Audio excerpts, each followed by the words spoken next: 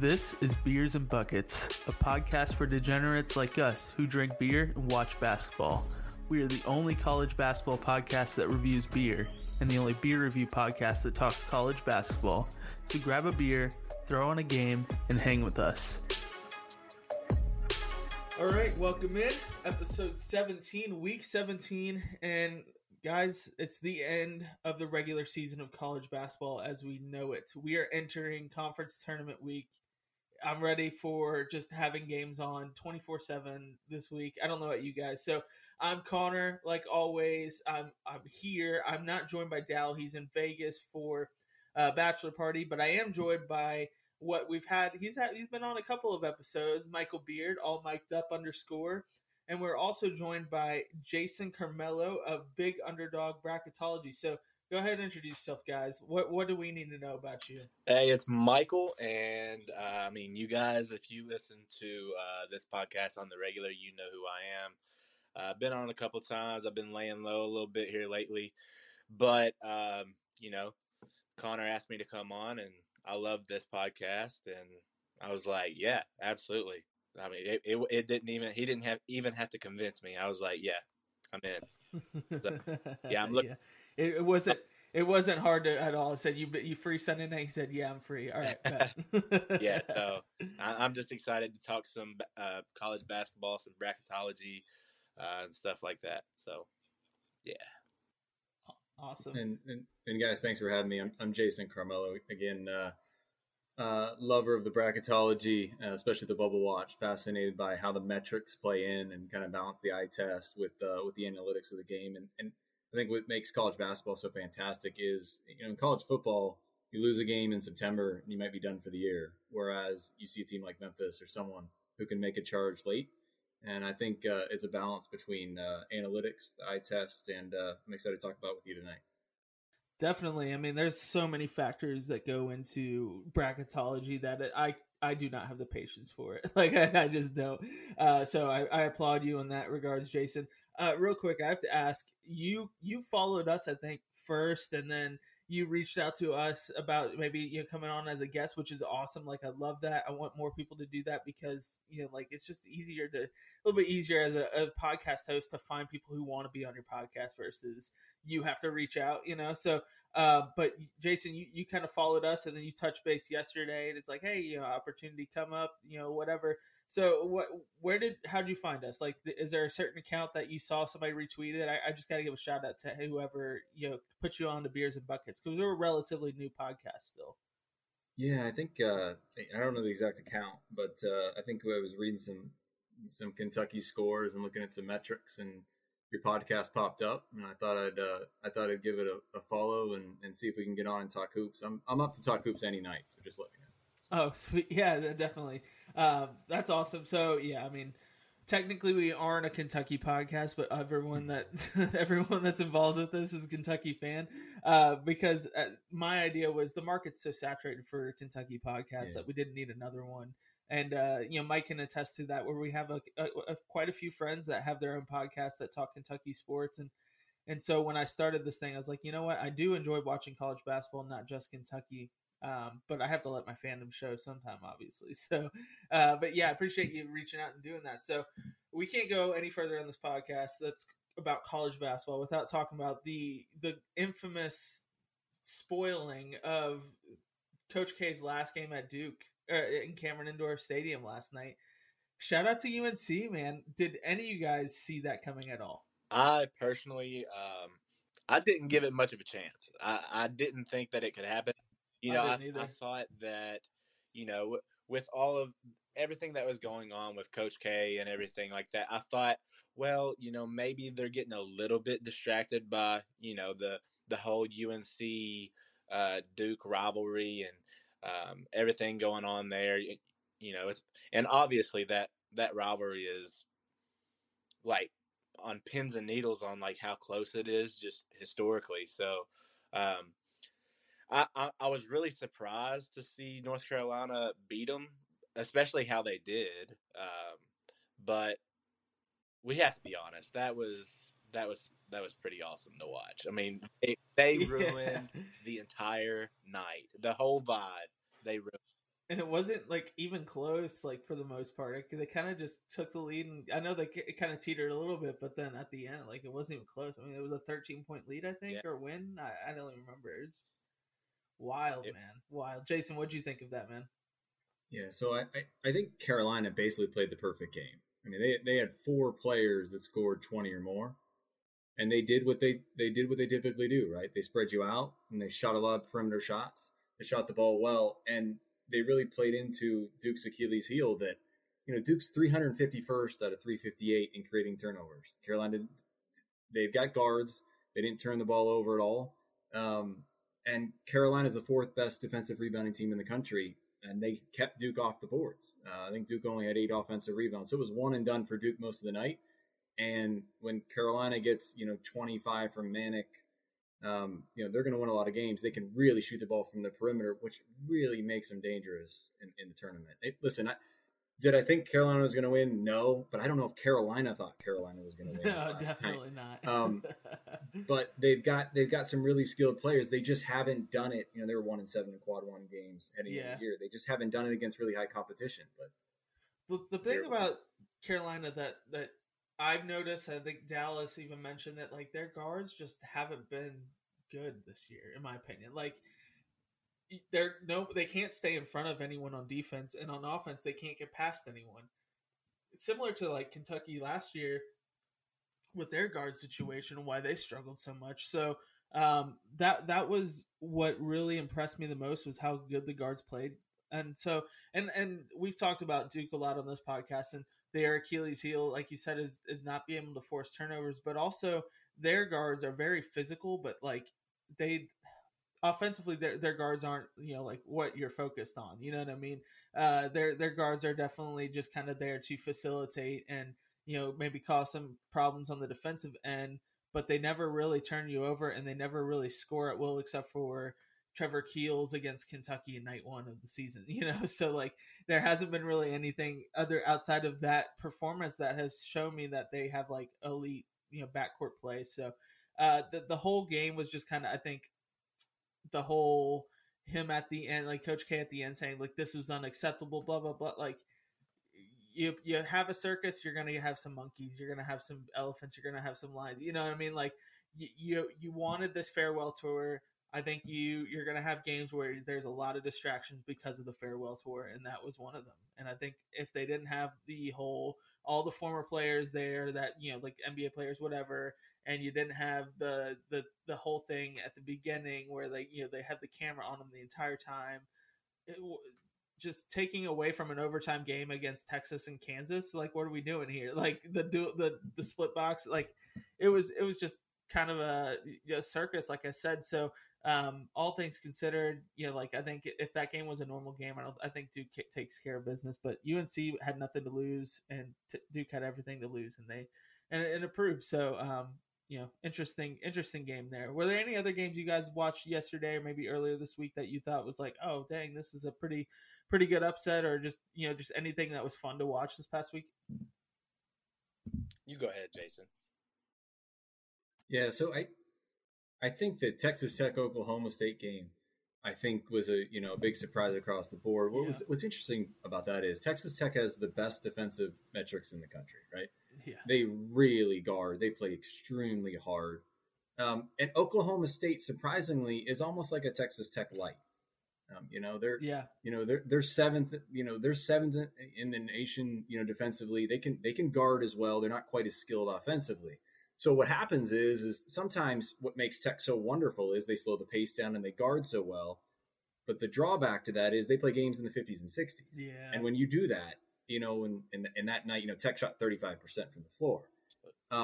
They were, they just weren't shooting the ball very well. And when you do that, sometimes you leave games up to a coin toss. Oklahoma State hit a late 3 and you get beat. So while Tech and Wisconsin and a lot of these teams that really slow the tempo down, they can beat anyone in the country. Sometimes they end up in a fight with teams that really aren't as skilled as them because there's just less possessions in the game. Yeah, absolutely.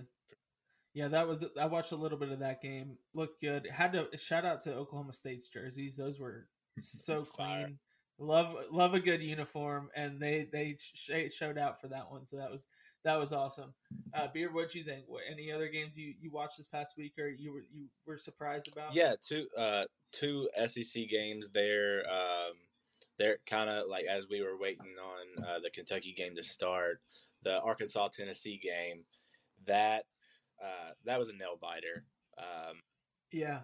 And at first it wasn't. It was like, Tennessee had a 20-point lead or something like that. Yeah, they got up to like 23 point lead. Somebody texted me that yeah. I was at my little girl's birthday party, and someone texted me and said Tennessee's up on Arkansas by 23 points. And I was like, what the heck, man? Like, what's going on?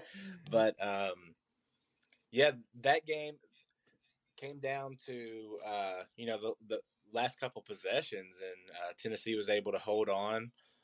It seemed like JD Notae wasn't able to get much going during that game. Just, maybe some trips to the free throw line here and there.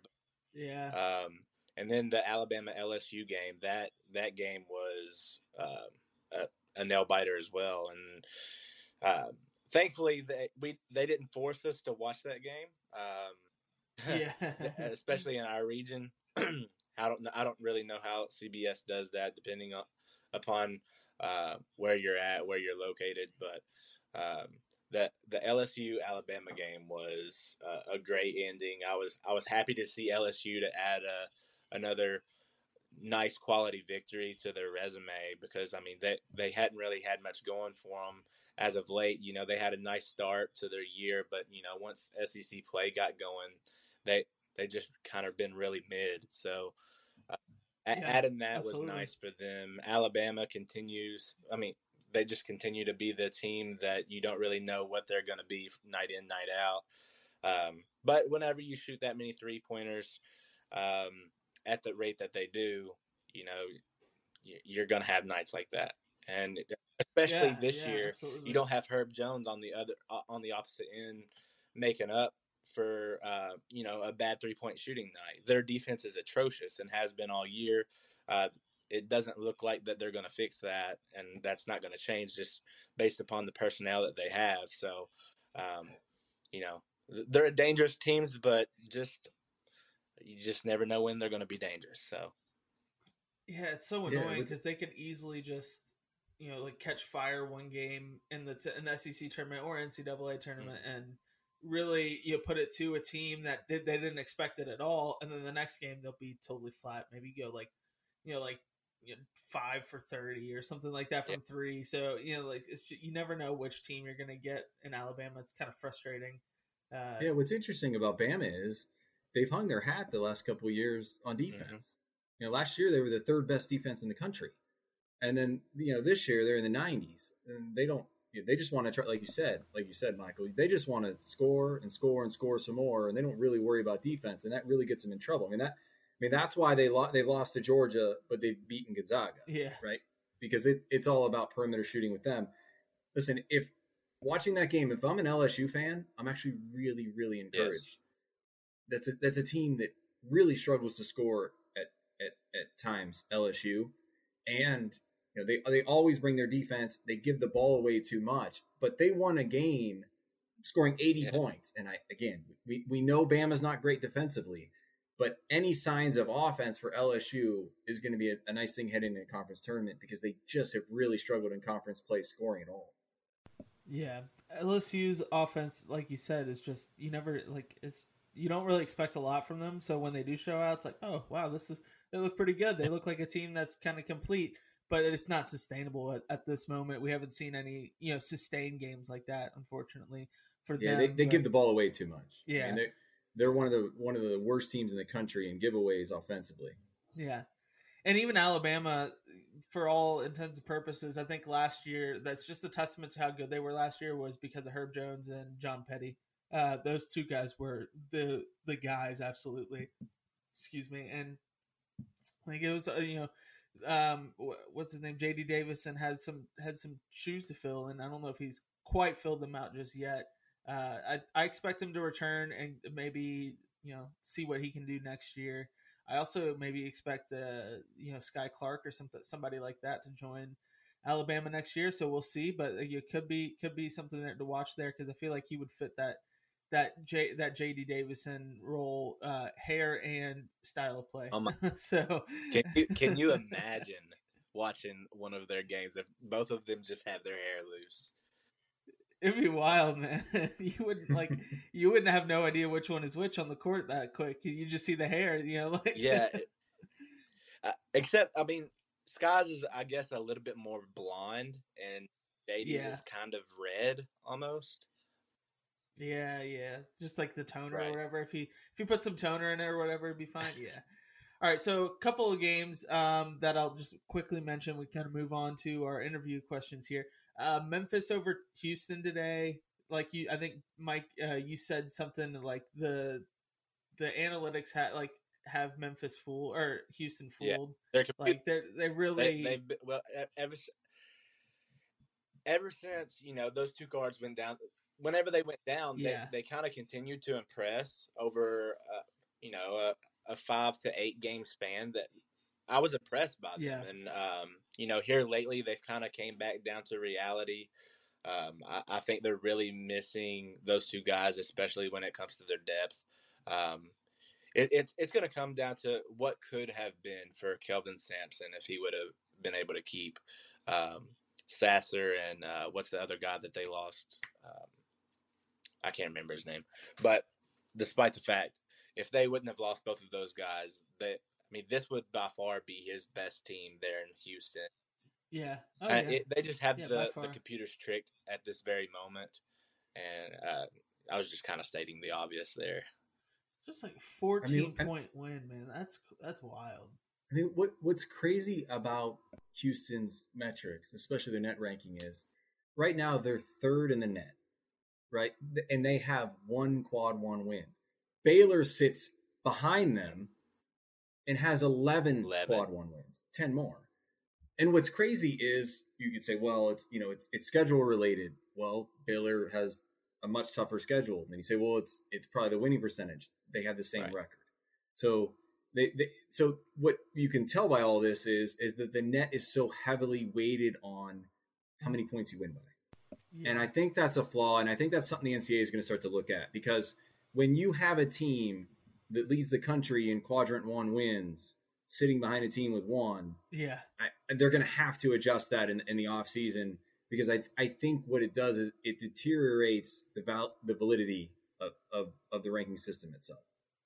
Yeah, and I mean, like, the whole entire system is flawed too, because it depends on how you value each conference, right? So the Big 12, I saw on a recent, seeding is that, and this was like last week, so it's probably updated since then. But the recent seeding, team appearances by conference for each conference, like how many teams they have from that conference to join the tournament this year. The Big 10 led with 8. Big 12 only had 5. You can't tell me the 5th best team in the Big 12 is not as good as the 8th best team in the Big 10, because in my opinion the Big 10's kind of been like a roller coaster this season, where you never know. Like, Purdue's been up and down, Illinois has been up and down, Iowa's been up and down, so like you never know what the Big 10 is going to kind of put out, you know what I mean? Like, Ohio State lost 3 straight games this week. Like, what are we doing here? Michigan, the best team in the Big 10 this year, got blown out by Michigan, so like it's just kind of up and down, where the Big 12, it's like they're just like, it's a rock fight. You have some of the best teams in the Big 12. It's probably the best conference, maybe right behind SEC, like, just because of the emergence of Arkansas and Tennessee as of late. But it's just kind of been like back and forth between SEC and Big 10 or Big 12, and then the Big 10 is the one with the most conference teams to maybe appear in the tournament this year. So it's all wacky. But like you said, Jason, it's just kind of like the system is a little bit flawed, and they need to reevaluate how they evaluate teams, because like Gonzaga has 13 quadrant 4 wins. They're 13-0. No other team in the top 10 or top 25 has more than 8 quadrant 4 games total that they played. Gonzaga has 13, and so it's like, what are we doing here? Yeah, and I think the quadrant system in and of itself is okay. I think it's a good way to realize the weight of the games and to reward road games and road wins, and I'm totally fine with that. And and it penalizes you for losing games you shouldn't. It's just you can't weight winning over the really poor teams that much, because it just throws everything out of the balance. I mean, tell that to Providence, who wins every game by 2 points, and they're sitting at 26 in the net. They're 24-4 and going to win the Big East, and they can't crack the top 20. Yeah. So. Yeah.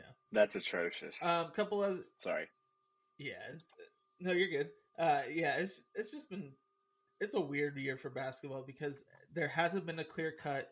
And you could say, oh yeah, what about Gonzaga? Oh, whatever. Like Gonzaga also lost to Alabama, who's not even ranked and not even the fifth best, maybe not even the fifth best team in the SEC. So and I tweeted this out the other day because it just blew my mind, and I had no ulterior, a motivation behind this or like any like meaning, like hidden meaning behind it. I was just surprised that Gonzaga has only played actually 6 true road games. They have had 4 neutral site games for non-conference, and they had 2 canceled road games. So they've only played 6 road games this year, which is wild.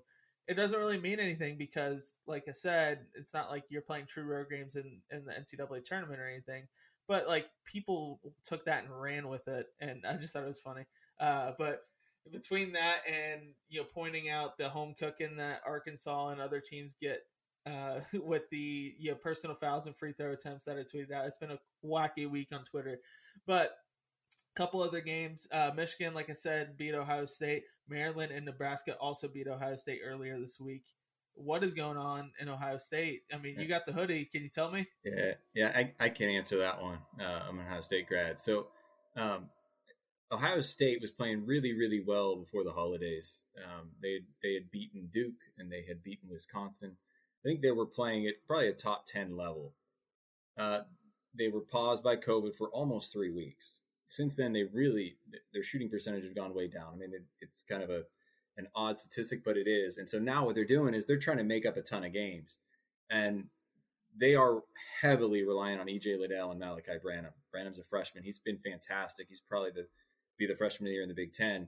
But their depth has been worn down by some injuries. Justin Sewing's been out all year. Kyle Young, which is probably the most underlying thing. He's one of the, you hear the term glue guys, right?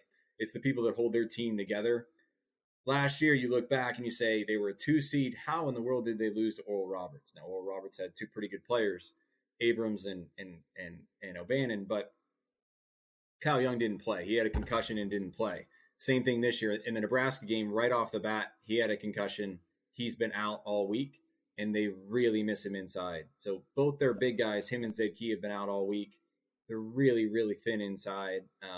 And they just really haven't shot the ball as well. Liddell's starting to wear down, and teams are doubling and sometimes triple teaming him. He's fantastic. He's probably a second-team All-American, but they're making him pass the ball out, and their guards aren't making him pay with open shots. Yeah, it's been a tough go for them making up those games. I mean, they still can make a splash in the Big Ten tournament. They can also make a run in the NCAA tournament. I think this is still a very talented Ohio State team. I personally think EJ Liddell is the best player in the Big Ten. I know Dallas said that on this podcast before as well. Like I really like Keegan Murray, but give me EJ Liddell in that scenario, because at this point, if teams are triple teaming him, you're doing something right. You know what I mean? Yeah, he's a very good player. So. He's got that kind of old school game. He's a bit undersized for a 4. He's only about 6'7", 6'8". And he really hits that fadeaway jumper. He's really carried them. I think they're trending somewhere to between a 5 and a 7 seed with the roster that they've got. That's pretty good for them. But listen, that for an NCAA tournament run, they're going to have to rest their legs because they're really, really worn down right now. Yeah, it would almost make sense for them to just kind of like bow out of this Big Ten tournament and get some rest for this week. And then, maybe not actually like just say like we're forfeit or whatever, but just not even try in that first game and like take the loss, get ready for NCAA tournament at this point. Well, I always find the Big Ten tournament interesting because the game's played on Sunday right before the selection show. Yeah. And oftentimes the team that actually wins that game isn't rewarded. I mean, the bracket's already pretty much set anyway. Yep. As a side note, that's always entertaining to me. It's Big Ten. Yeah. Yeah, at this point, like I know, like I don't think any year that Kentucky's won the national championship, they actually won the SEC tournament, if I'm not mistaken, at least non-Rupp years. So I'm okay with Kentucky not winning the SEC tournament if it means that we can, get a couple of days rest and moving on for the NCAA tournament. But like conference tournaments are fun, but they don't really mean a whole lot in the grand scheme of things, So I'd rather win the NCAA tournament, obviously. But yeah, also Nebraska over Wisconsin earlier this week, and then TCU almost did it twice to Kansas, but they got the upset at TCU, which was pretty wild. So yeah, man, it's been a good week of college basketball. Kansas does not look like a 1 seed. If they get that 1 seed, I'm going to be pissed because they do not look like a 1 seed. Their offense is literally, let's give it to Ojai Abaji, and if it doesn't work, then I don't know. David McCormick could get 5 chances to make a 2-foot layup. Yeah, I agree. I think Kansas, that they could have lost twice to TCU. They ended up winning by 4 the second game, and then they played Texas yesterday, and they almost lost to Texas. If it wasn't for Marcus Carr going out, there's a good chance that Texas could have won. Not saying he wasn't doing too much that game, but he's a better guard than Devin Askew. He's a little bit better than Devin Askew, and whenever Devin Askew came in, their offense just looked lost. They couldn't get any offense going. The ball was sticking. It was absolutely disgusting to watch.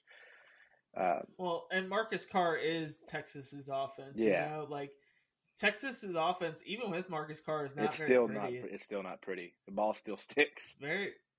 It's not great. So take out your best ball handler, and it's definitely going to look worse. Yeah, I mean Beard's teams always guard. They always guard, and you see the remnants of that at Texas Tech. But you can see he's piecing things together. Carr's a transfer from Minnesota who scored a ton of points there, but they don't have a lot of weapons. You're right, and so they just kind of piece together and just try to keep the game in the 60s and win 65-62. Yeah, that's their goal every game. Yeah, and there's a couple of questionable calls. Like the Fog Allen whistle was definitely in full effect. There's that jump ball at the end or close to the end where Timmy Allen got smacked in the face. Like that. Like, what are we doing here? But that's home cooking, and I'm working on it. I think I'm gonna do it in the off season and just say like, here's what happened, because like towards the beginning of the season or midway through the season, Auburn had a very favorable whistle at home, and it's not so much the case anymore as far as comparing to their opponents when they're at home as well. But Arkansas right now is getting 8 more free throw attempts than their opponents at home. Kentucky actually gets the same amount it gets more free throws than their opponents on the road. They get about 3 or 4 more free throws at home than their opponents, but they still don't even break 20 on each one. They only get like about 15 and 16 per each game. So it's kind of wild how, and like, it's obviously style play factors into this as well. Like Kentucky's not going to get a lot of free throw attempts because they don't really play to a style where it's so physical offensively. But just a lot of craziness going on in college basketball this season with officiating and stuff. But yeah, that Texas-Kansas game, I'm so glad it went to overtime because it also spoiled the Duke-UNC game. And just happy to see that a little bit because it was going to happen. Duke and UNC, when they scheduled this game and it was the last game, they should have absolutely scheduled this to be like 7:30 where there's no like at least an hour before the next game ended, you know what I mean? So at least an hour, but they did it to themselves. So all right, Jason, I got a couple of interview questions I want to ask and then we'll move on. How did you kind of get into this bracketology game? I know it's a time consuming thing. I know Beard has had experience with it, and I just want to know how you kind of fell into this and what makes you love it. Sure. So I think it was about 10 years ago, I found myself a couple weeks before the selection show, just trying to sketch down. And I just kind of I just personally wanted to figure out who I thought was going to make the tournament. Right. So I do these sketches and then I'd pull back in the day RPI numbers. They didn't have quadrants or net. It was RPI numbers, and I'd look up strength of schedule, and you didn't have as many numbers. So I made, on my grid paper, I tried to figure it all out, and every year I was fairly close, kind of hung in there, and then found Bracket Matrix online, threw my hat in the ring, and I think it was 2014, was able to win that one. So, since then, been able to hang in there, and it's just become kind of a passion for me. And again, I think what makes college basketball so interesting is that if you just keep playing throughout the year, you give yourself a chance at the tournament. And there's so much, it blends data with the eye test, which a lot of sports don't get to do.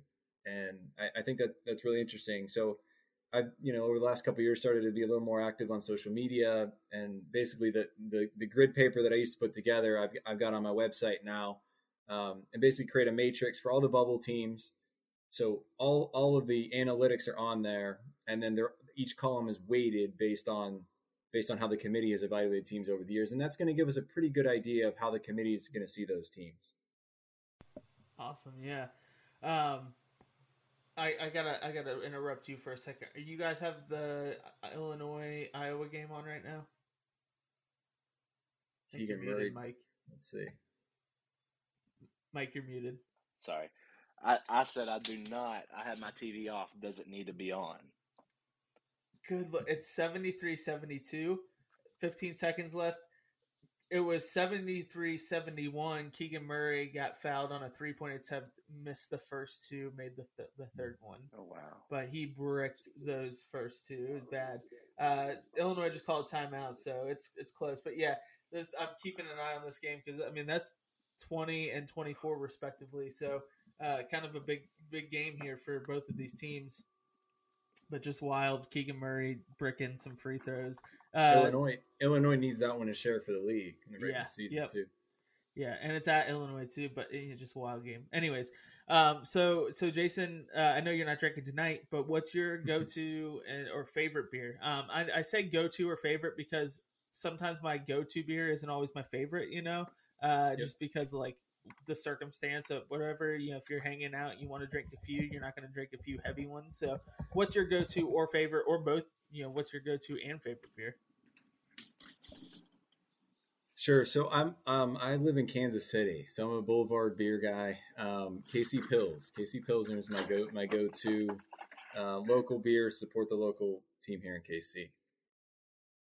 Nice. Yeah. I've heard of it. I haven't tried it. I want to though. So it's on my list. Obviously I think we established that your favorite team is the Buckeyes. Is that your only favorite college basketball team or any others you kind of pull for? My son is a big Texas Tech fan, so I root for them as well for him, and my daughter likes UConn. So oh wow. So I, when you got little ones, you end up cheering for their teams as well. Yeah, absolutely. We have quite a few. I don't know if we have more than Kentucky listeners, but we have at least the same amount as Texas Tech listeners as Kentucky listeners. So they'll appreciate that one. Reckham Tech there. So yeah, it's going to be really interesting with Tech down the road to see, if they're able to sustain this under their new coach. Beard built a phenomenal program. Can they keep sustaining it? But boy, do they play hard defensively. Yeah, it's cool to see because I didn't expect him to be this good this year, and it's happy to see it. Obviously, it's good when a coach leads a program better than he finds it. That's a good sign, So that's so good on Chris Beard, but also like happy for Mark Adams that he's finding the success this early on in his career as far as being a head coach goes. So. All right, so let me ask you, if you had to pick a player from, let's just say from the Big Ten, if you had to pick one player from the Big Ten to add to Ohio State this year, who would it be? Jaden Ivey. Not because he hit the three to beat Ohio State at Purdue, but because I think he's the most dynamic player in the Big Ten, and he's probably a top 5 player in the country. Yeah. He's 17, 5-5, can do a little bit of everything. And he does that on a Purdue team with a lot of really good players where he doesn't get as many shots as he might somewhere else. He's really, really skilled. He's got first team All-American skill set, and he has the tendency to make really big shots down the stretch. So Ivy.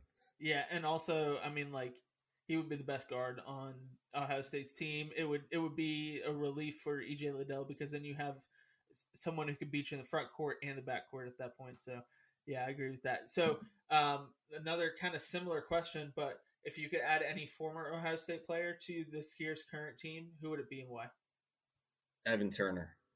Evan Turner could do a little bit of everything, right? He'd bring the ball up. He'd play the 4 at certain times. But if I get Evan Turner, do I also get David Lighty? Lighty played for 17 years at Ohio State. But to be succinct, I'll go Evan Turner. He's Player of the Year.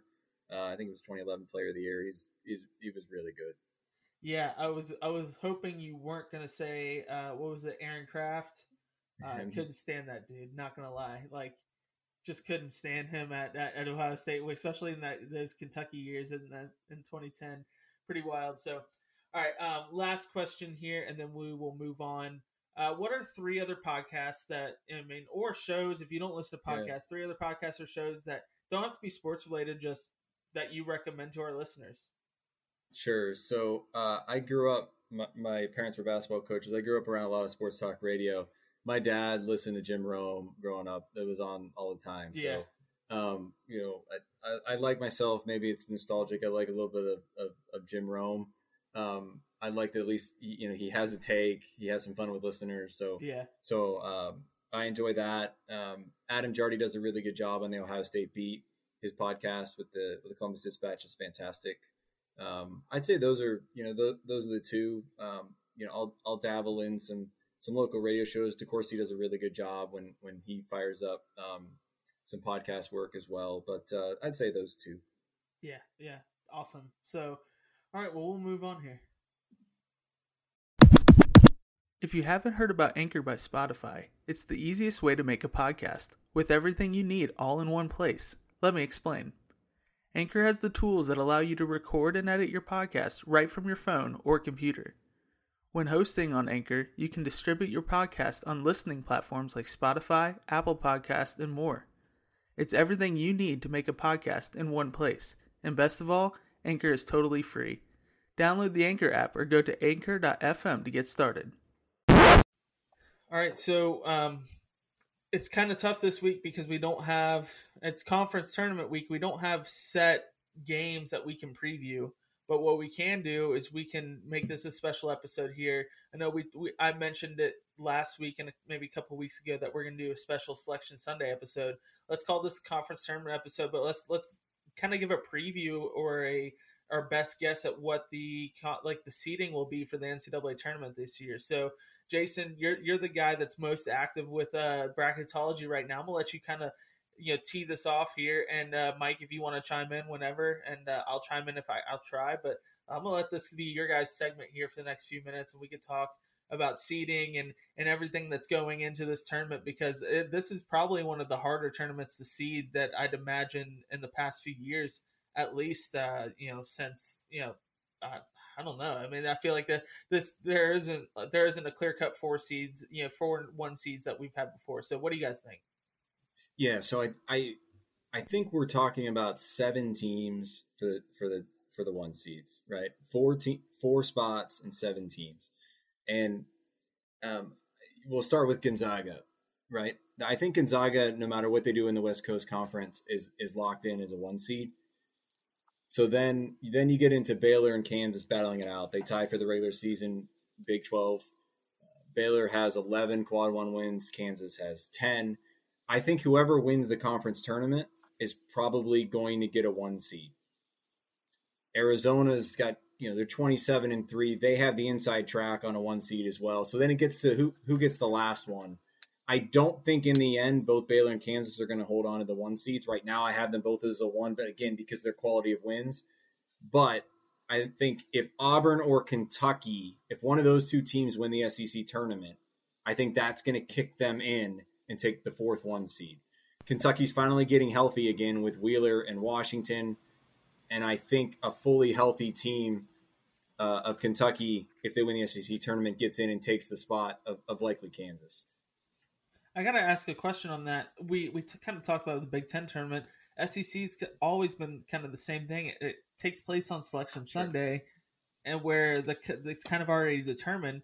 How would they determine that? You know what I mean? So, let's say if Auburn loses on Friday, which I don't think is going to happen, but let's say they lose on Friday, is Kentucky kind of the lock for, if they win on Friday, is Kentucky the lock for the 1 seed then? I think if they make it, if they make it to the championship game. Right? The committee has talked about having contingency brackets. We hear that every year. but we don't always see that every year necessarily in the results. Yeah. So I think for Kentucky to get to the 1, Auburn needs to lose early. Kentucky needs to at least get to the final game, and they're going to need Kansas to get beat. That's the path for Kentucky. Duke taking the shot at home against UNC puts them behind Kentucky and Auburn. But again, Auburn and Kentucky would need to lose early in their tournaments, plus Kansas for Duke to find a path. Wisconsin lost today at home to Nebraska, and yes, Nebraska had a good week, but Nebraska still has a net of 161. So they're not. No matter how you shake it, the SEC champion will very well likely be the 4th 1 seed, and then probably paired with Kansas, and and what will make a fantastic region. Absolutely, that's kind of what I was thinking. The winner in the Big 12 tournament, whether it's Baylor or Kansas, Gonzaga for sure. I don't think that there's anything that they can do, even if they lost to San Francisco. I think they would still likely be a 1 seed. Yeah. And then Arizona, as long as they take care of business and they don't mess around there in the Pac-12, which could be a slippery slope if you lose to a really bad Pac-12 team. But if you look at Arizona's resume, they still could end up as a quad 1, or not quad 1, but a 1 seed, just based upon their resume and quality of wins. But the Auburn Kentucky showdown, like you were saying, I really feel like it's going to come down to like you said, the championship game, who wins or who goes further than who. They're kind of neck and neck. Yeah. According to Auburn's 8-4 in quad 1s and Kentucky's 8-6. So that's not too much of a difference. They're just 2 more losses on Kentucky's end. Kentucky doesn't have any bad losses, 2, 3, 4 quad losses, and neither does Auburn. They're very similar. So, like you said, it's going to come down to that for the 1 seed. And if Kentucky comes out in the tournament and really shows how and really plays well and shows how improved they are from early in the year, but especially with Wheeler and Washington being healthy, that's going to change. Mm-hmm. The committee tries to keep track of players' injuries throughout the year, but the reality is it's hard to keep track of all of that. But Kentucky's such a high-profile team, and Wheeler and Washington have been out, and it's been very publicized. They're back, and they're easing back in Washington. He only had 16 minutes the other night. But if they're healthy and they play well and they win the SEC or even get to the finals, they will very likely get that 1 seed. And Kentucky, compared to the beginning of the year, has gotten leaps and bounds better. Oh, by far. The frustrating part of Kentucky's 8-6 in quad 1 wins games, where Auburn is 8-4, like you said, Mike. How many of those Auburn games came at home? You know what I mean? Like, how many of those Kentucky games came at home? So it's like the difference that we can see is that even with, like I said earlier, with Auburn and Arkansas, Arizona's the worst of it. They get 10 more free throw attempts than their opponents. When they're at home, so that plays a big factor into it. Net does not like Arkansas. Net does not like, Ken Palm does not like Arkansas, and there's a reason. It's because all their best games have come at home. Excuse me. And I think that kind of is the same for Auburn. The fact that Auburn went to Gainesville and couldn't close that game out, that was pretty telling.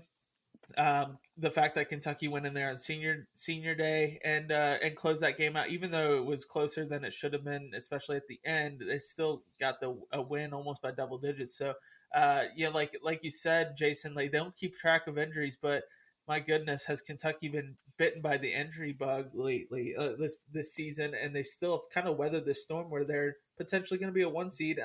If you told me at the beginning of the season that we're going to be a 1 or 2 seed, guys, sign me up all day.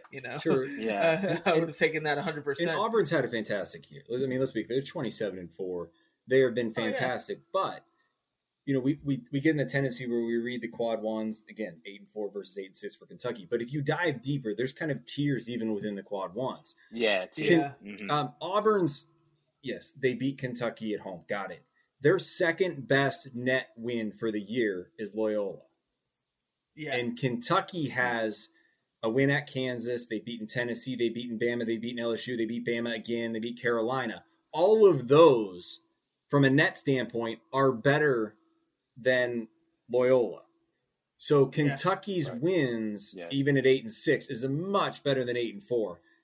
But Auburn did win the league, unbalanced scheduling. Yeah. They did win the league. So really, again, it's all there for the taking for Kentucky. It's right there, and they can go get it. They win 3. They play 3 good games. They got the 1 seed, and all of that matters because you really want to stay away from some of these other teams. You want to stay away from Baylor. You want to stay away from Gonzaga. And if you can get the 1 and potentially get matched up with a Wisconsin, right, who had a great year as well, but not nearly as dangerous kind of up as and down Gonzaga. As well, I mean, that's why the 1 seed really, really matters.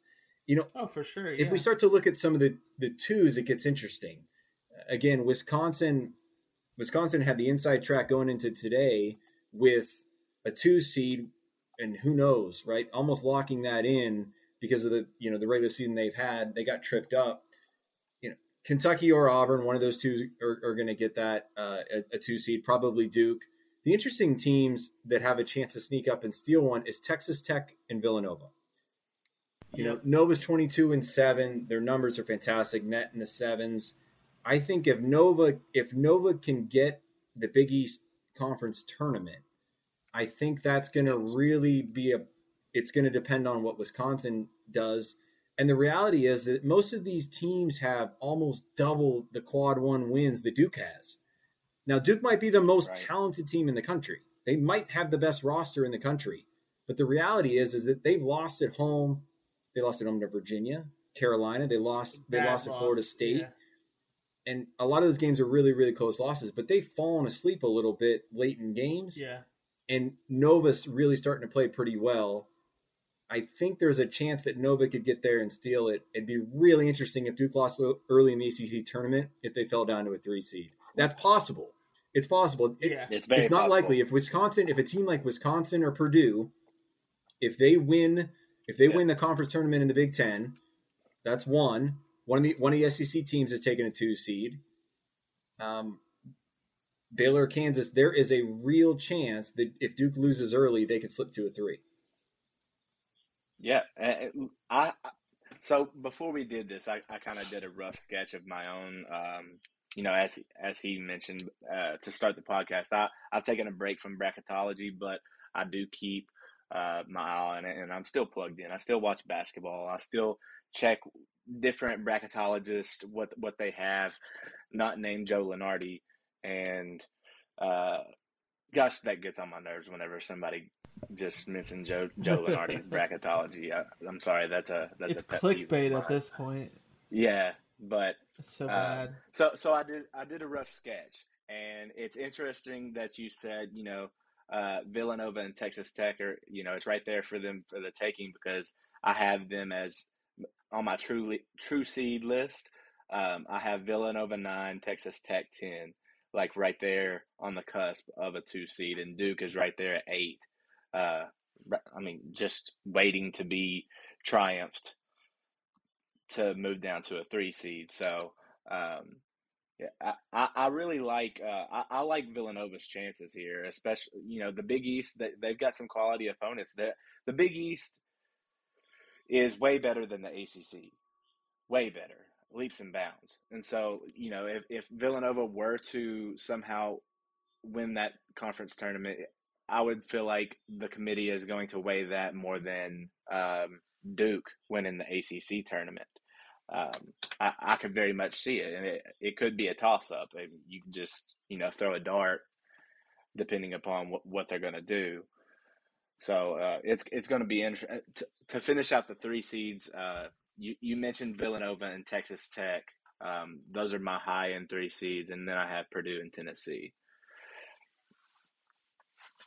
Yeah, I agree with that. I'd agree with those as well. Shelby Mast of Bracket Wag kind of just recently put out his mock bracket where he said no alcohol involved. His 1 seeds are Gonzaga, Auburn, Arizona, and Baylor. Obviously, the order would be Gonzaga, Arizona, Baylor, Auburn, and the 2 seeds are, who does he have? Duke, Kentucky, Wisconsin, and Kansas. Yeah. So, kind of on track with what we're saying. Somebody even replied, if Kentucky wins SEC championship, SEC title, would they get the 1 seed? He said yes.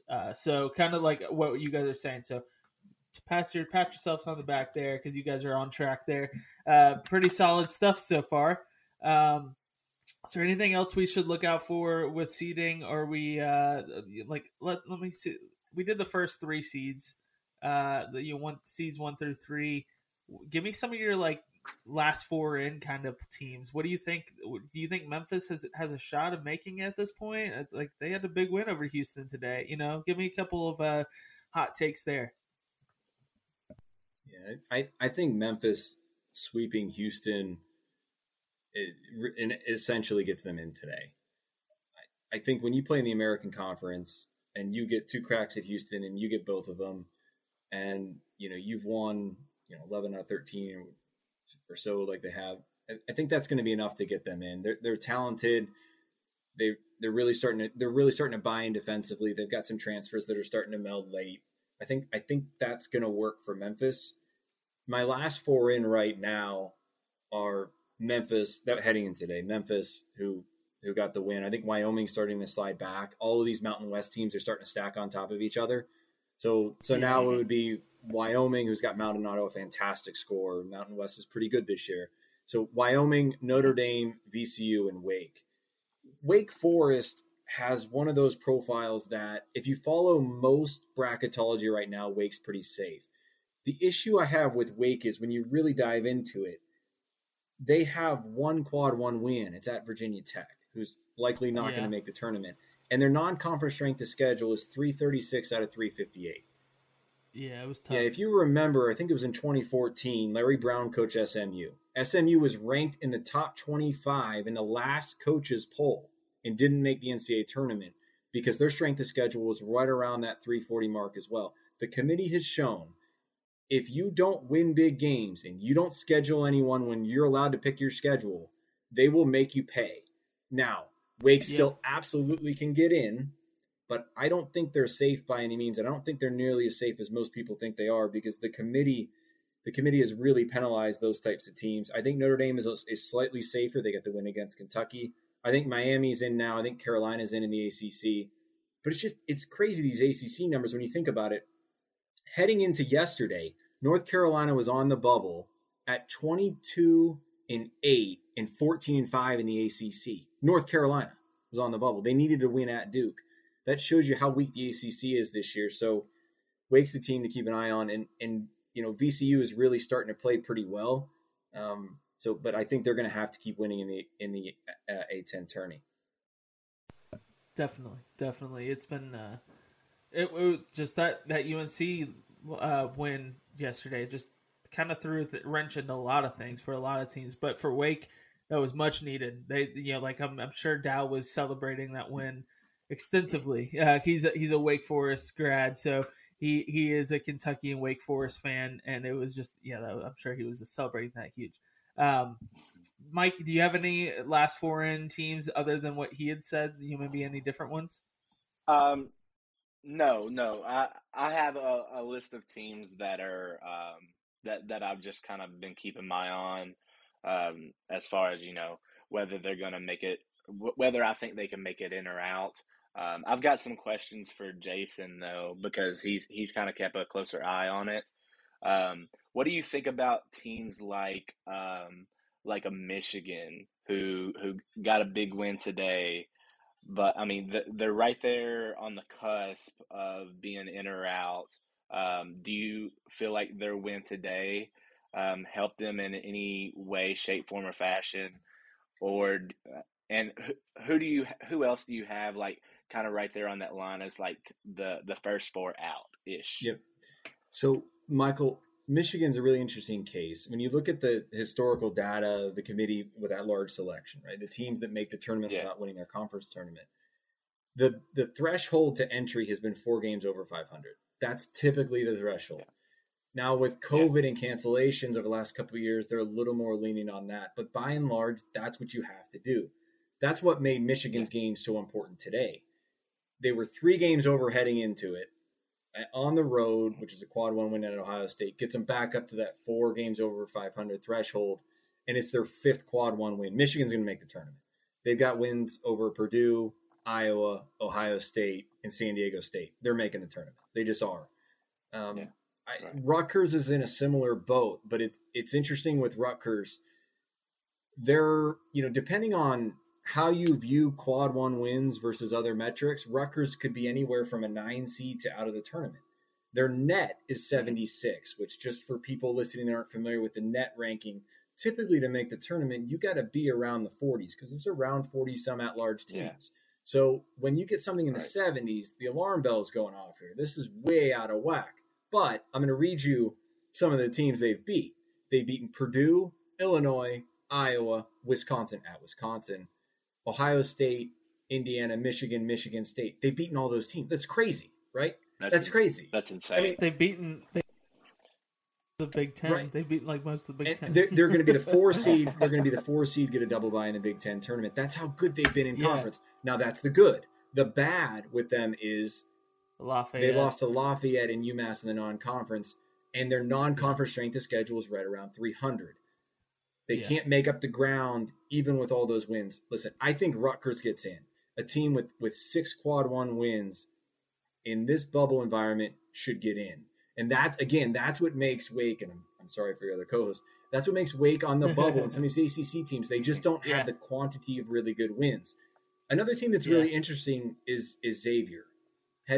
Xavier had lost 7 out of 9. They started out really well in the season to beat Ohio State early, had some really nice wins. They lost 7 out of 9. I think a lot of people, especially on social media, right, they become prisoners of the moment.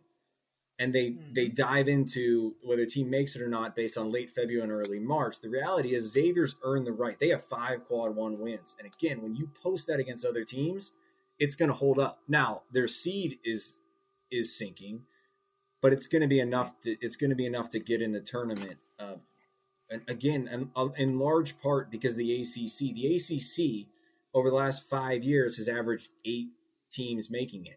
This year, if all breaks right, they're going to be in that 4 to 5 range. So there's 3 to 4 bids that are going to get gobbled up by some of these other conferences. Yeah. It's nice. Well, I think that's a good place to stop on bracketology. Unless you guys have anything else, I think that's kind of like where I've wanted to know, and like what is the teams looking like? What are the seeding looking like? I think you guys are right on track with what, other than Joe Lunardi's crappy, 1 seed, whatever he says, is bull crap. Stuff like that. You're kind of on par with everything I've seen there. So, hats off to you again. That looks great. So we're going to move on here in a second, but yeah, that's fantastic. You guys did a great job of consolidating that and giving us what we need to know a week out from Selection Sunday. One of the greatest presidents in our history, Ben Franklin, once said, "Beer is proof that God loves us and wants us to be happy." None of what I just said is actually true, but who cares, because beer. This is the part of the episode where each of us reviews a beer that we've either never had before or we just highly recommend. Let's drink. All right, let's do this beer review.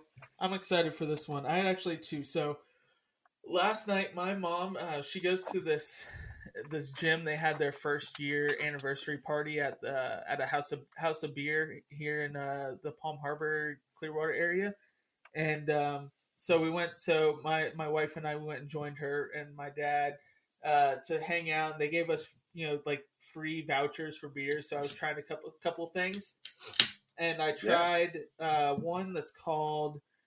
And so I've actually had this brand of beer. It was the peanut butter and chocolate milk stout that I tried. So Lost Coast Brewing over in California, but they have what's called a tangerine wheat ale. So it's 5.2%. It's 15 IBUs. So the description says, let's just put it this way. If you're ever going to have an impromptu pool party at a complete stranger's house, this is the beer you'll be swigging when you get caught. Brewed with the perfect balance of wheat and crystal malts, our tangerine wheat delivers a perfectly crisp finish for those hot summer days.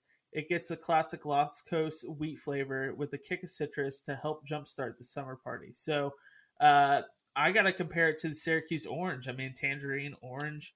But Syracuse, like, this beer is really good, not going to lie. Like, I really enjoy it. It's going to be one that's going to keep it with the mango carts, keep it with my the blueberry, kind of wheat ale that I've had before. It's just easy to drink, a little bit better than like Mich Ultra or whatever, the Bud Light that I'll drink, like regularly. So if you want anything different than that, Syracuse is always kind of consistently good. I mean, this, they have a chance. So this beer could have a chance to win it all, like if they get a Carmelo on their team. You know what I mean? But as far as this goes, I absolutely would drink it again. Unfortunately, I actually have two tonight though, so I'm gonna let you go on the second one. But I can't wait to tell you what this third one is. So go ahead and tell me what you're drinking tonight.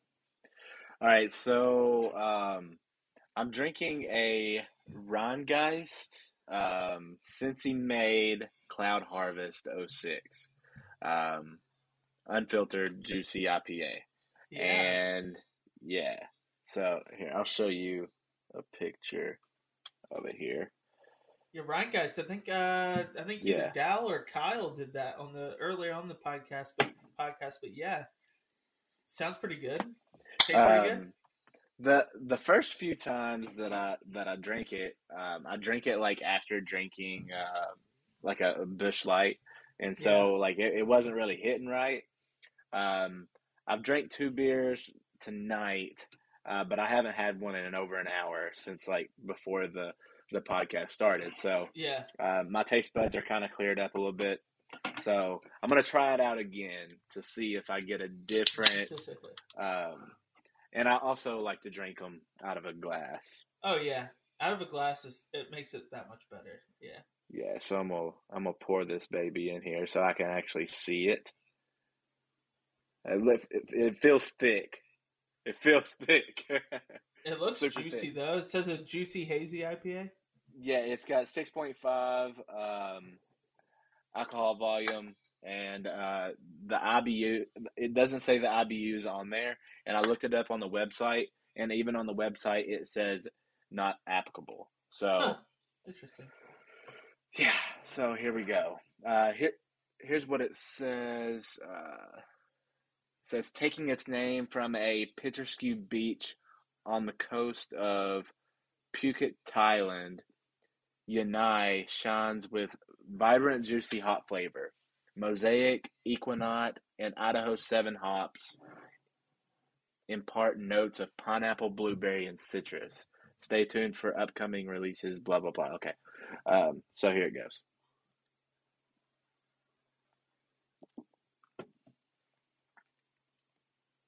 Okay. It's a lot better. Yeah. It's a lot better. It's got like a little bit of like it tastes a little bit like a grapefruit, a little bit. But I can definitely taste the pineapple.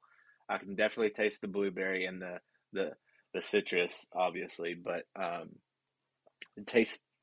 It's got that bitter taste to it, kind of like the peel. Yeah. As well. I think that's mainly what I was tasting the first time. Yeah. That I tasted it, but I'm gonna compare this since it's got that juicy flavor. It's really juicy, but it leaves that bitter aftertaste. What's something good to compare that to?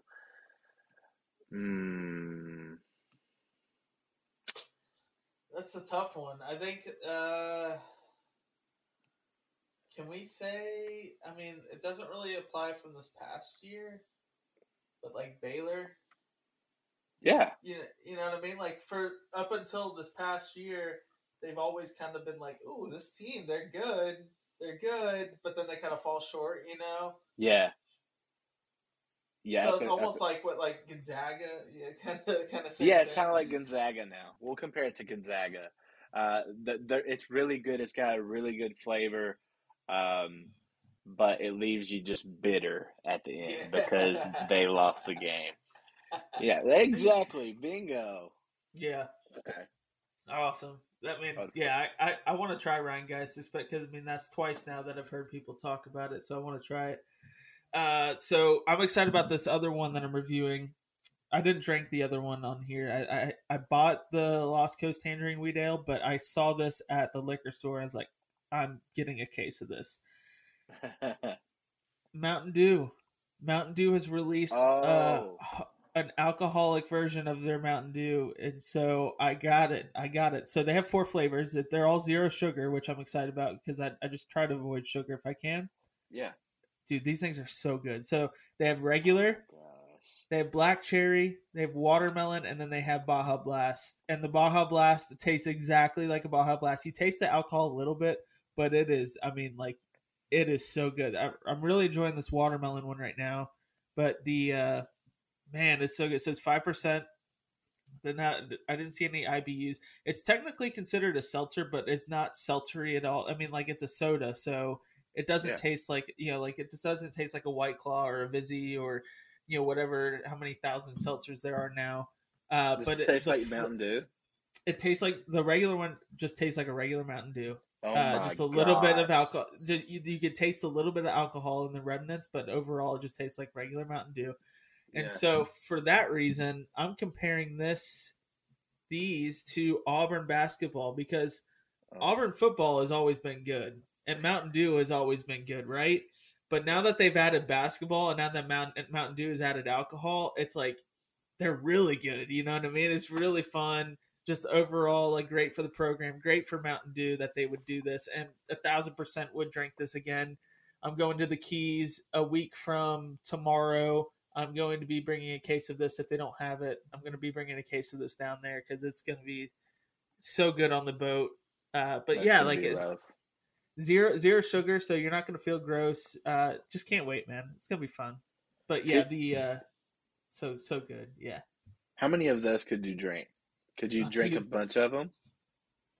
Probably, because they taste like just soda. Like they just, it's the closest. It's so like, like Seagram's, like it doesn't, like, if you ever had a Seagram's before, like, like a Mike's Hard Lemonade or whatever, like it's kind of like that, but it's not even like, you don't feel as bloated because there's no sugar, so you don't feel as groggy and bloated.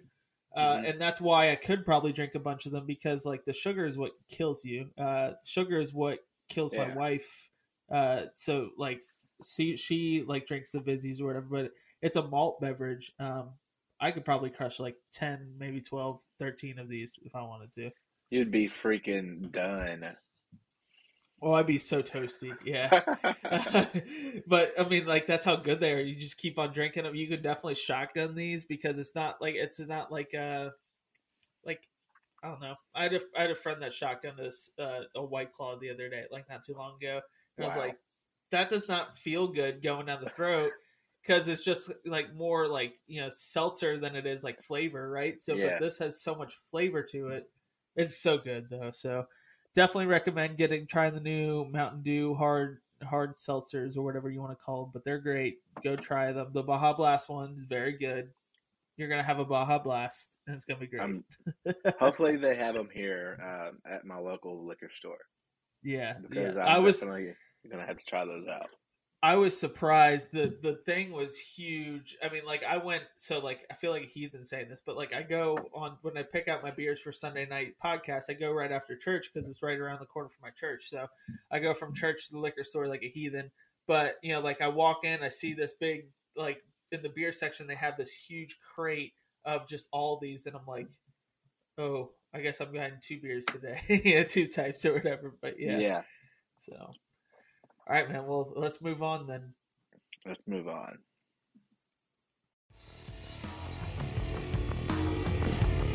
Rocky versus Apollo. Daniel LaRusso versus Johnny Lawrence. Ali versus Frazier. What do they all have in common? They were absolute throwdowns. This is the part of the show where we discuss some throwdown games in college basketball this week. All right, so we can't really do our throwdown games of the week. I'm sure there's going to be a lot of great games, but we can't really give our predictions because we don't know what the matchups are going to be because it's conference tournament week. So what I'm going to do is I'm going to go day by day of which conference tournaments start that day, and we'll just kind of go from there. So Monday on the 7th, the CAA or Colonial Athletic Association's tournament starts, as well as Sun Belt, the Summit, Horizon, and WCC. I think has already started, I believe, or something along those lines. But anyways, Monday, tomorrow night, this is Sunday night, so tonight, if you're listening Monday morning, Gonzaga versus San Francisco. That's a must-watch game. I think San Francisco is a much better team than we give them credit for. I think Gonzaga obviously is a better team, but at this point, what are they playing for? They already have the number 1 overall seed locked. I can see San Francisco getting the win here to kind of they're on that bubble. They're if I'm not mistaken, you guys correct me. You're the experts here. Aren't they like kind of like teetering on like the 11 or 12 seed, right? I think San Francisco is going to get in. Their metrics across the board have been really, really good. And the BYU win last night. I thought the BYU San Francisco game was actually the most important game on the docket yesterday from a bubble standpoint. BYU really needed it. San Francisco kind of needed it. San Francisco got the win. I think they're going to get in. They're a top 20 defense. They're 26 in the net. Really no really bad losses. I think San Francisco is going to get in. This game should be pretty competitive. I think the Zags win it late though. Yeah. According to Bracket Wag, Shelby Mass, San Francisco's a 9 seed in the Midwest Chicago region. So so I mean, this would help them, a little bit more, just kind of secure that. But I agree, they're probably getting in, and but I still think, I think Gonzaga takes this unless they're just like, you know what, we don't need this tournament. We'd rather just take the week off and get ready for NCAA tournament. We got the number 1 seed locked up. Not going to hurt Gonzaga by any means, so might as well just kind of pack it in my opinion. So Tuesday ACC tournament starts, as well as the MACtion tournament starts in MAC. ACC tournament, I think it's Clemson that's as one of the first teams, so keep an eye out for that. Wednesday, we have a bunch of conference tournaments starting on Wednesday. So American East, Big Sky, Atlantic 10, Mountain West, Southwestern Atlantic, Pac-12, Big East, SEC, Mid-Eastern Atlantic, and WAC. Which one are you looking forward to most on Wednesday? Because that's going to be like, this is the most March feel we're going to get of March so far. Which one are you looking forward to the most, guys? Yeah, not to be too much of a Kansas City homer here now that I live here, but I think the Big 12 tournament's really fascinating. Again, Kansas and Baylor are playing for a 1 seed. Mm-hmm. If one of those two wins the tournament, they get the 1. I also think Texas Tech is playing for a 2 seed. So you've got 3 teams, the top 3 teams in the Big 12 are all probably in the top 8 to 9 teams in the country. And so that's going to really make for a fantastic, probably semifinal night.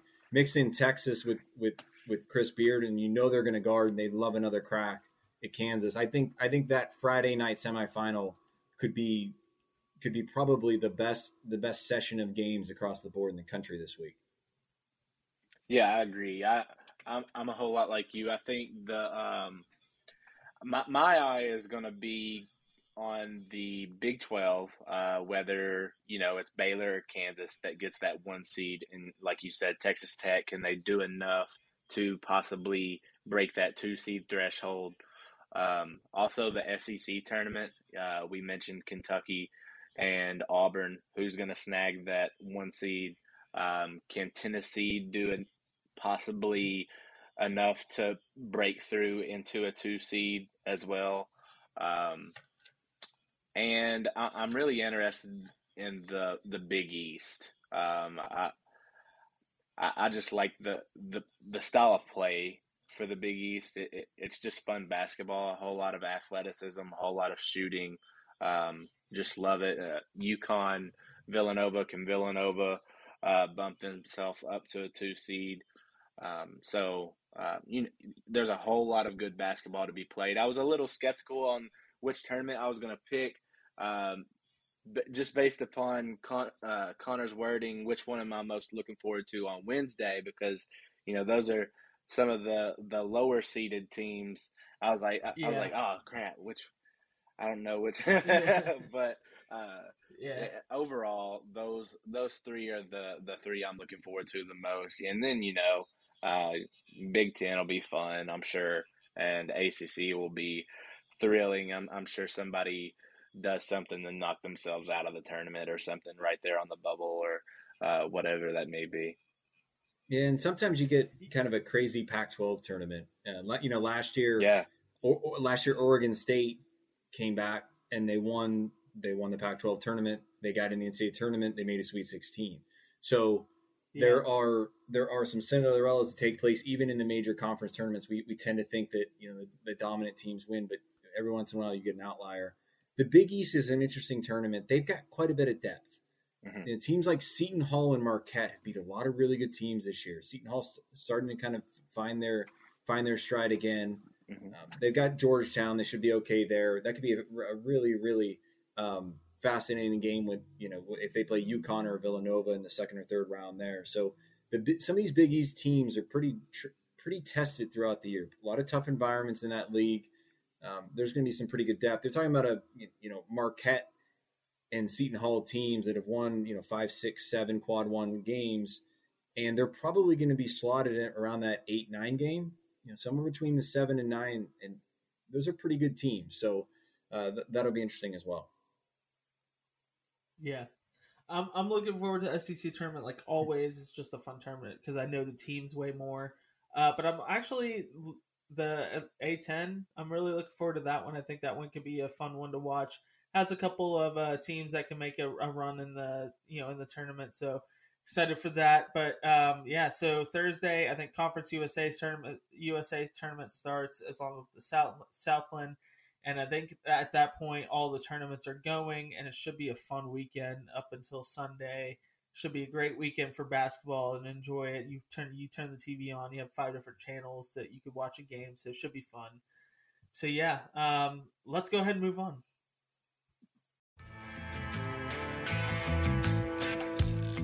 Drink up, it's last call. As we are closing, each host has an opportunity to share any last-minute thoughts, hot takes, found stupid tweets, and fandom talk.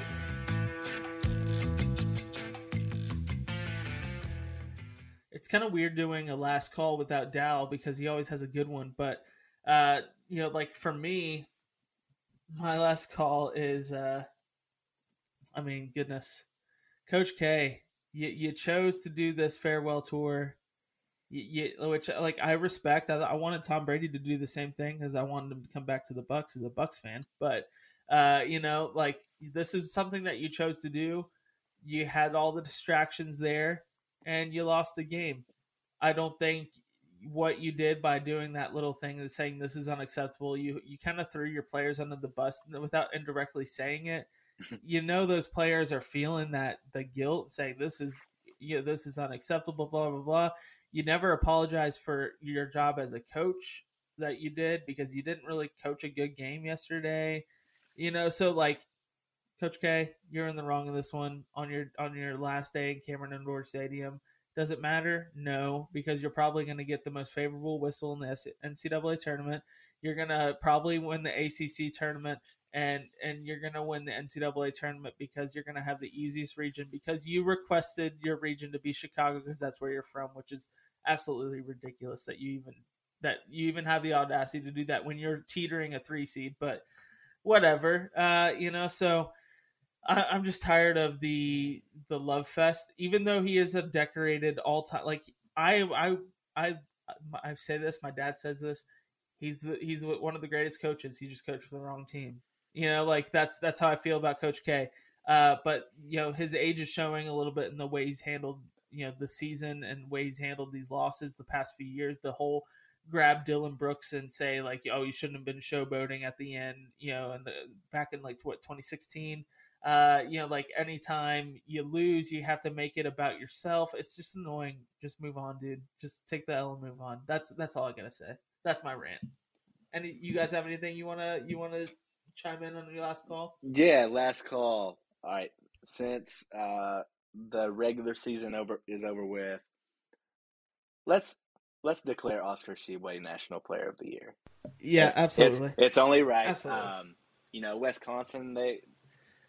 So Jeff Goodman made a tweet, and he said that he thinks. Well, he's made a series of tweets. Shout out Jeff Goodman, by the way. So me and him are good buddies. He follows me on Twitter, and we've talked back and forth a couple of times. But I think he's dead wrong in the fact that Johnny Davis is the National Player of the Year because if Wisconsin didn't have them, they're an NIT team. Yeah, that might be true, but they just lost to Nebraska today to cap off the end of the year. He says that they lost to Nebraska, but Johnny Davis went out in the first half to, I think, a lower body injury. Hopefully he's okay. But yeah, the reality of it is they were losing whenever he got hurt as well. So, let's make this right. Crown Oscar Tshiebwe National Player of the Year. The guy's been through so much. I'm so happy for him. And I'm looking forward to what he's going to do for Kentucky in the SEC tournament and the NCAA tournament. What's wild to me about Oscar Tshiebwe is that I was talking to my dad about this yesterday. If this was 10 years ago, Oscar Tshiebwe being the number one pick, it wouldn't even be close. Yeah. Wouldn't even be close. 20 years ago, for sure. Not even 20, man. 10, maybe 10. Yeah, maybe 10. Like, you think about it, Jahlil Okafor was the leading number one pick for that whole year, and then Cat kind of stole it at the end, right? Yeah. For 2015. Mm-hmm. You can't tell me Jahlil Okafor is better than Oscar Tshiebwe this year. Like, Oscar Tshiebwe is putting up way better numbers, Right. Julius Randle, he's putting up better numbers than Julius Randle, and Randle went, fourth in that draft? Third? Yeah. Something like that. So, just it's crazy. Like, NBA's missing out on some good players just because the style of play doesn't fit, but you can't tell. Like, Oscar Tshiebwe could absolutely contribute to an NBA team this year. Just sad that the highest I've seen him go is 32. Yeah. He has a $5 million offer to come back to Kentucky next year. Yeah, what's interesting about Tshiebwe is he's putting up Zion, what the numbers that people perceive Zion to have back in the day. Zion didn't put up 18 and 17, and so really Tshiebwe's had a truly remarkable season, and at times carried Kentucky because their guard play has been so thin with the injuries, right? To very likely a 1 seed, and again, he because he does so much on the boards, it's been really impressive to see. My only rant, I'm going to go back to it. I'm going to jump in with one here again. Yeah. If a team with one quad 1 win sits above a team with 11. Houston versus Baylor, we got to fix the net. Yeah. The net's got to be the net's got to be fixed. I'm going to harp on that one more time. So I think it will get fixed. I think the overall system is probably okay for the net, but they've got to get the amount of points you win by fixed. And again, that's part of the reason why Wisconsin fought Michigan, because people are leaving the regulars in because all the scores matter. Yep. It matters how many points you win or lose by. So you have to keep your starters in because you want to cut it down and not lose by 15. You want to try to sneak it down and lose by 5 or 6. Any point you can get ends up helping your net ranking, and your net ranking determines your NCAA seed. Yeah, absolutely. The net is broken. The system's a little bit flawed, but it's what we have. I think we're gonna have a great tournament this year, regardless of the seeding. Every team gets screwed, some way or another. Everyone thinks their team gets screwed unless you're the number 1 overall seed. So, but you know what? Good teams win, great teams cover. This is going to be a fun year for college basketball. Can't wait to see the upsets. I don't know if you guys are planning on doing the tournament challenge where you do with friends, but I'm trying to convince my fantasy football league to do it just to do it. Last year we did it for draft order. It was incredibly fun. They didn't want to do that this year because now I host a college basketball podcast. They said it's unfair. I said, if you listen to the podcast, you have the same amount of knowledge that I do, so you should just listen to the podcast. But no, they don't want to do that. I'm just messing. But yeah, no, it should be incredibly fun though. So we're gonna wrap up here. I want you guys to go like, subscribe, follow, leave a rating, review, whatever you need to do. This is March. I need you guys to pump this stuff out for us to get us in the charts. We're looking for sponsorships. We're looking to expand our brand a little bit, especially going into next season. Should be even better than it was this season, which was already incredible for us. Your support has been just amazing. We appreciate you all that listen and share the episodes. You guys know who you are. At this time, we're going to do some social media shout outs. So go ahead and plug your accounts, guys. Where can we find your work? You can find me on Twitter at allmikedup_. Feel free to give me a follow, and I'll do my best to follow you back. And I appreciate you guys having me on, and it's always a joy to come on here. Y'all, it's just a fun, free-flowing podcast, and brilliant minds between you and Dal. I miss him being on here today. Hopefully he's having fun in Vegas and tearing it up out there.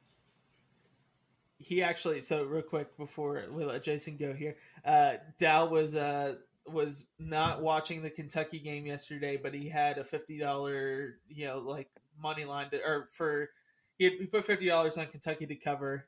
He was asking, frantically texting us for the updates on the score. He's like, it's -4.5, Kentucky -4.5. What are they at? It's 8 points. And then Matt, one of our other co-hosts, sometimes he's like, oh, well, all they have to do is miss a free throw here, and then they go down and hit a three, and things get dicey for you. He just kept on messing with them on that. But yeah, it was incredibly fun. Missed having Dal and Matt on for sure, but we'll have them on next week for Selection Sunday show. But Jason, where can we find you? Where can we find your work? Everything you want to plug, man. This is your opportunity. Sure. Well, first, thanks for having me on, Connor and Michael. It was awesome to talk hoops. Just let me know, if you ever want to do it again, be happy to join. My site is big-underdog.com, and on there I've got my seed list, and I try to give a capsule for every team in the tournament, not just the record, but try to give a capsule on some analytics or maybe some trends they've got going. And then I got my bubble matrix on there that basically breaks down every team on the bubble and how they relate to getting in, first four, next four, and out. And again, that's big-underdog.com. And then my Twitter handle is @BigUnderdogBlog. So feel free to shoot me any questions you have this week. Be happy to have a conversation with you. And again, thanks so much for having me. Yeah, absolutely, man. Thanks for coming on. Thanks for reaching out. We love hearing stories of how people find us because, like I said, we're a relatively new podcast, man. This is our first season that we decided to do this. And so we just, our fan base has grown. Glad that we can, the algorithm has set us up so that we can hang out and talk some hoops, man. It's been fun. So sounds good. Give me a holler next year. We'll maybe do a preseason show or something. That would be great. That would be fantastic. So yeah, you guys have a fantastic week. Enjoy the conference tournaments. We're going to get back to you on Selection Sunday. We're going to go all out for the Selection Sunday show to talk about which teams got snubbed, which teams got a little bit of boost, a little bit of help from the NCAA evaluation there, and the committee, and see how bad they screwed up and how bad they got it, how good they got it right. But it's gonna be a great show. I can't wait. But you guys go ahead and share this episode. Like I said, review, leave a comment, whatever you want to do. We're gonna interact with you on Twitter. Yeah, you guys have a great week and enjoy it. All right, be well, everybody. Thanks so much for having me. Peace.